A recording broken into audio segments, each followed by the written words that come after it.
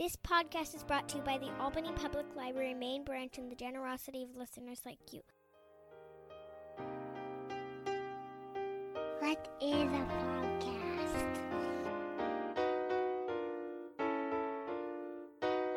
God, Daddy, these people talk as much as you do.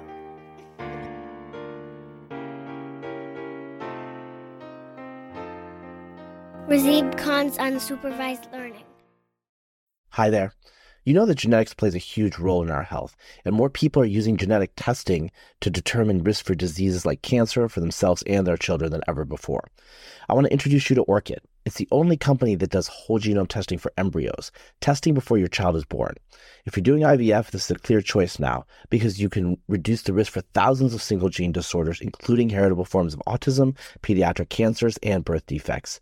Check them out at orchidhealth.com and use the code RAZIB, R-A-Z-I-B, when signing up to skip the waitlist. Hey everybody, this is Razib with the Unsupervised Learning Podcast, and I am here with a very special guest. This is what we always say, but I do feel like it's very special. This is my second Indo-European episode with Dr. David Anthony, who a lot of you know and love, read his work, have read his book about the Horus wheel and the Indo-Europeans and all that stuff. And he's got a new book coming out, and he's got all these papers he's on with David Wright.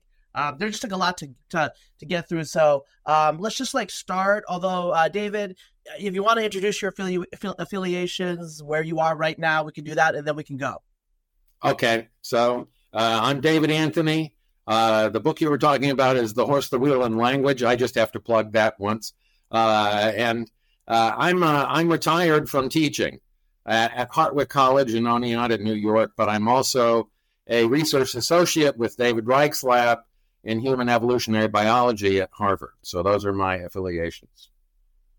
Yeah. And so we got to talk, first of all, I think first let's talk about a couple of things in terms of how you feel in terms of the high-level changes over the last 2 years. Our last conversation was about 2 years ago. I also want to make sure and hit the issue with the horses because there's a lot of horse stuff that's happened, and obviously it's important in the horse wheel language to get that right. I don't think it's totally resolved, but we've made some progress since the last time we talked. So can we get to that stuff right now? Sure, I'd be glad to talk about horses first. So there was a big paper that brought horse before the cart. Yes, the horse before the cart. Actually, literally, that's the way this conversation will go. So there was this definitive study of horse DNA, Liberato et al., 2 years ago, a project run by Ludovic Orlando. And I was a co-author on that. And that definitively determined that the kind of horses we have today, called Dom2, came together genetically in the modern genetic profile around 2300 BC in the steppes north of the Caspian Sea, the Volga-Ural steppes in what's today Russia. But it treated that as an event, the appearance of Dom2 at about 2200 BC. And the data they presented, so I disagree with the way they presented it. The data they presented actually suggests there's a long-phased evolution of domesticated horses in that region. Starting in 5500 BC with wild horses, and 4500 BC, you can see a couple of samples that are found with domesticated cattle and sheep.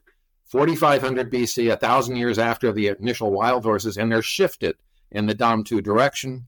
And then you have the Yamnaya and Maikop horses that are the direct ancestors of Dom2, have almost all of the genetic traits of Dom2. And then finally, Dom2 itself at around 2200 BC. So there's this long history before that, and people were riding horses before Dom2 appeared. And that's, of course, the important aspect of how horses affected human culture. So then recently, just last year, there was a study by Troutman et al. That I was a co-author on, organized out of University of Helsinki by Volker Hyde. And that showed for the first time pathologies in the human skeleton that are related to riding that affect mainly the lower back, the pelvis, and the upper legs. And Some of them are pathologies, like the articulation between the femur and the pelvis. Some of them are just muscle changes, but they're muscle changes that are typical of horseback riders. So you begin to see that. We had 5 cases in Yamnaya, and there were 2 cases that were pre-Yamnaya. One, the Tsongrad individual in Hungary, 4200 BC, with all of the lower trunk muscular traits of a habitual rider. I was not surprised by that because the samples in Ludovic Orlando's Liberato et al. Paper that were dated to 4500 BC showed a substantial shift in the direction of Dom2.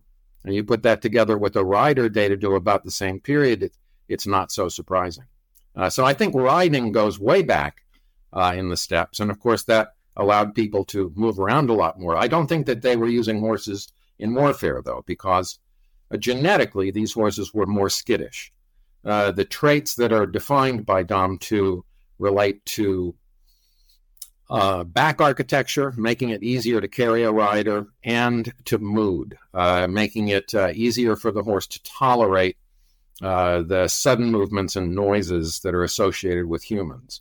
And the Yamnaya horses were probably more skittish. They didn't have the full suite of genetic traits. So I think they probably were harder to ride. Probably you didn't ride them if you were faced with an aggressive individual coming towards you.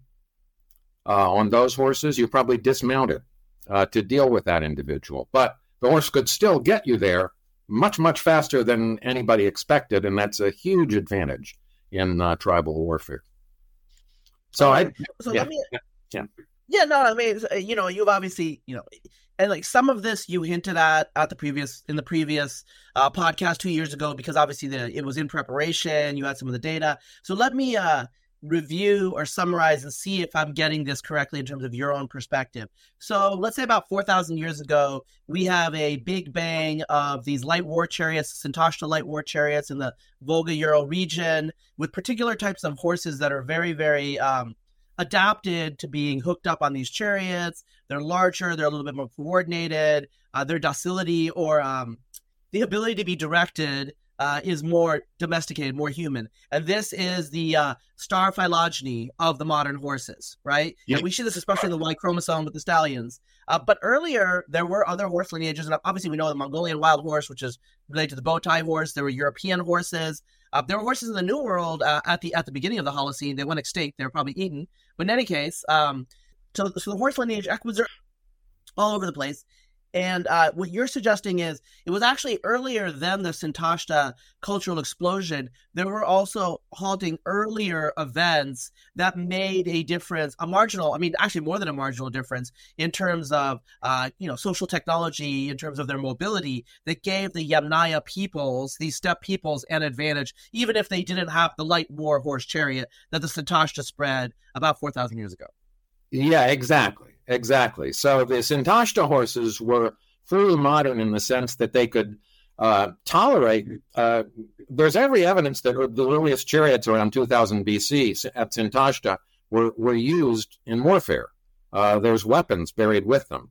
And so to get a horse, an animal whose evolution is based on their skittishness, they startle very fast, and then once they startle, they're the fastest things in the Eurasian continent in terms of getting away from a threat, and that was their survival mechanism. So to get an animal like that to go forward into a threat, into warfare, took a lot of genetic manipulation, and so it happened gradually. We shouldn't think of domesticated horses as being a single thing. So I think it's fairly clear that Yamnaya people were riding horses. They certainly had the pathologies associated with horseback riding, and even earlier people probably were riding horses.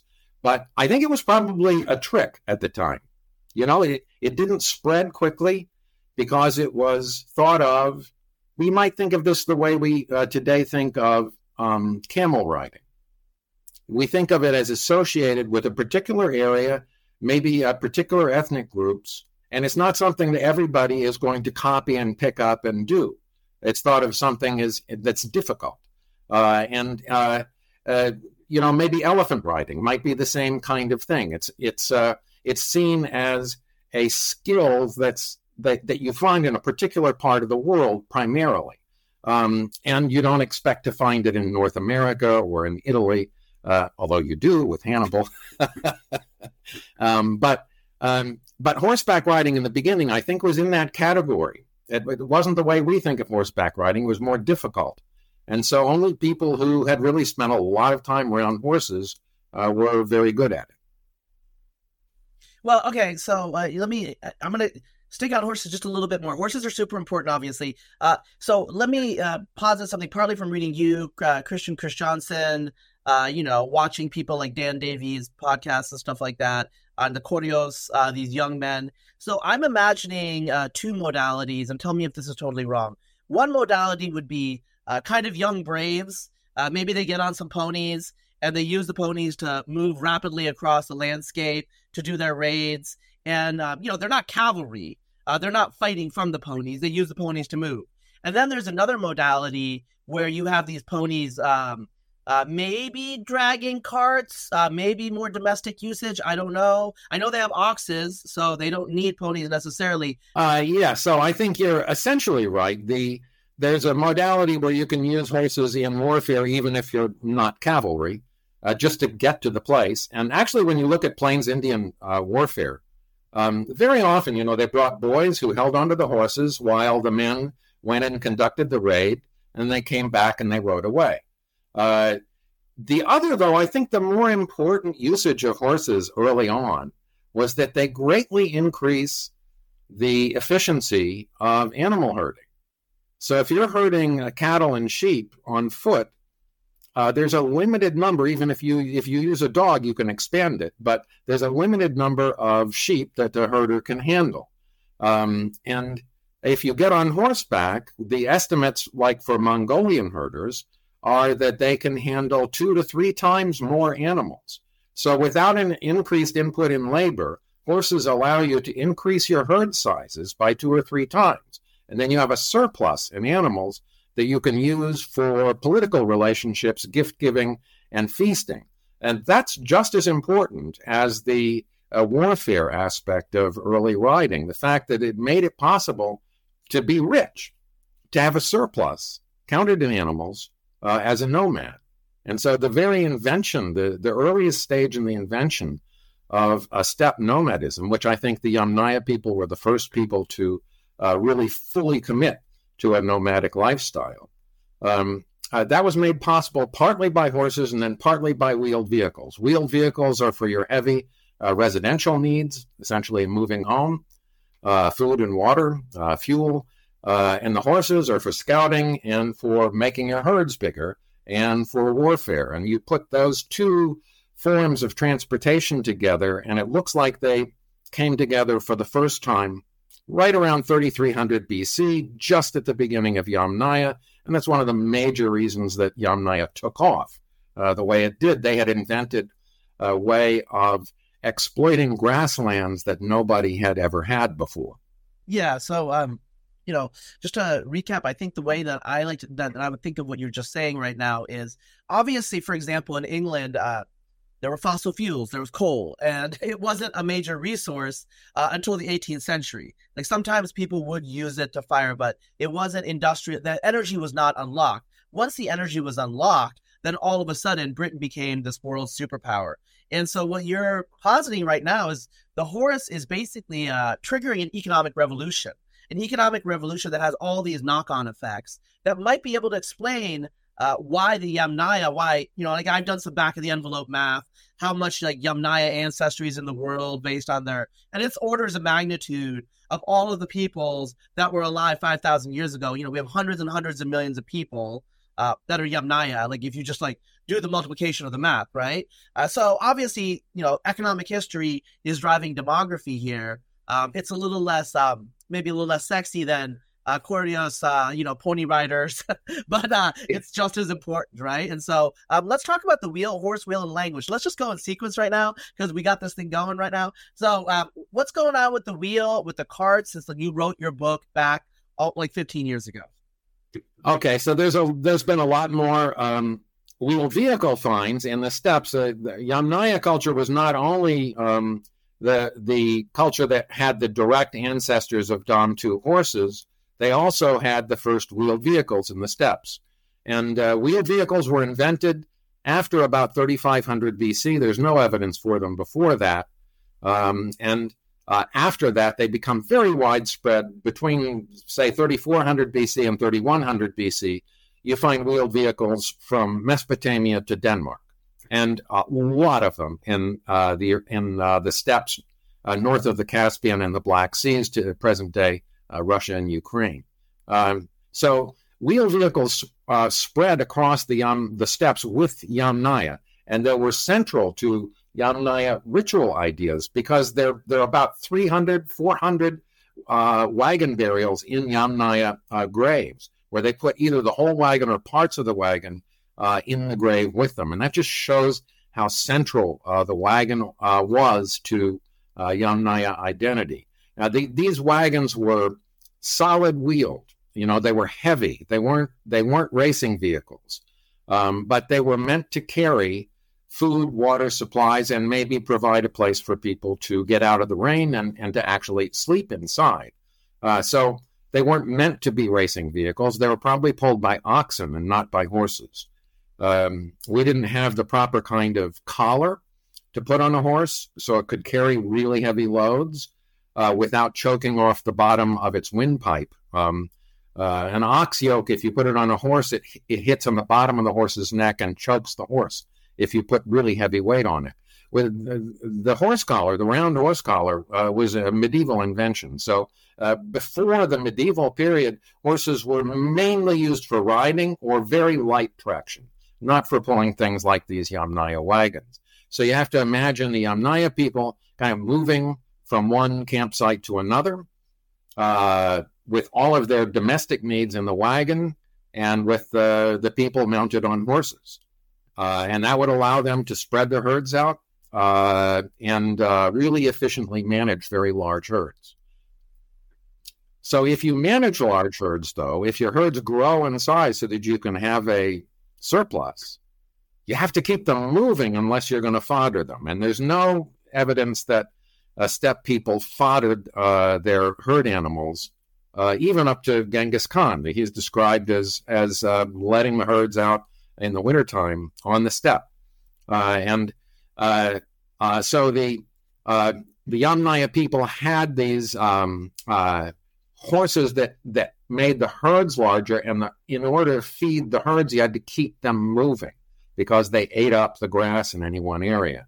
So just the fact that they became rich in animals sort of impelled them towards a way of life that kept the animals moving so they wouldn't eat everything up in a local area. I don't think it was a form of geographic determinism, by the way. It's just the way there's, in the steppes, before Yamnaya came, everybody lived in the river valleys. And it's sort of like in the United States, the Missouri River Valley going through the plains.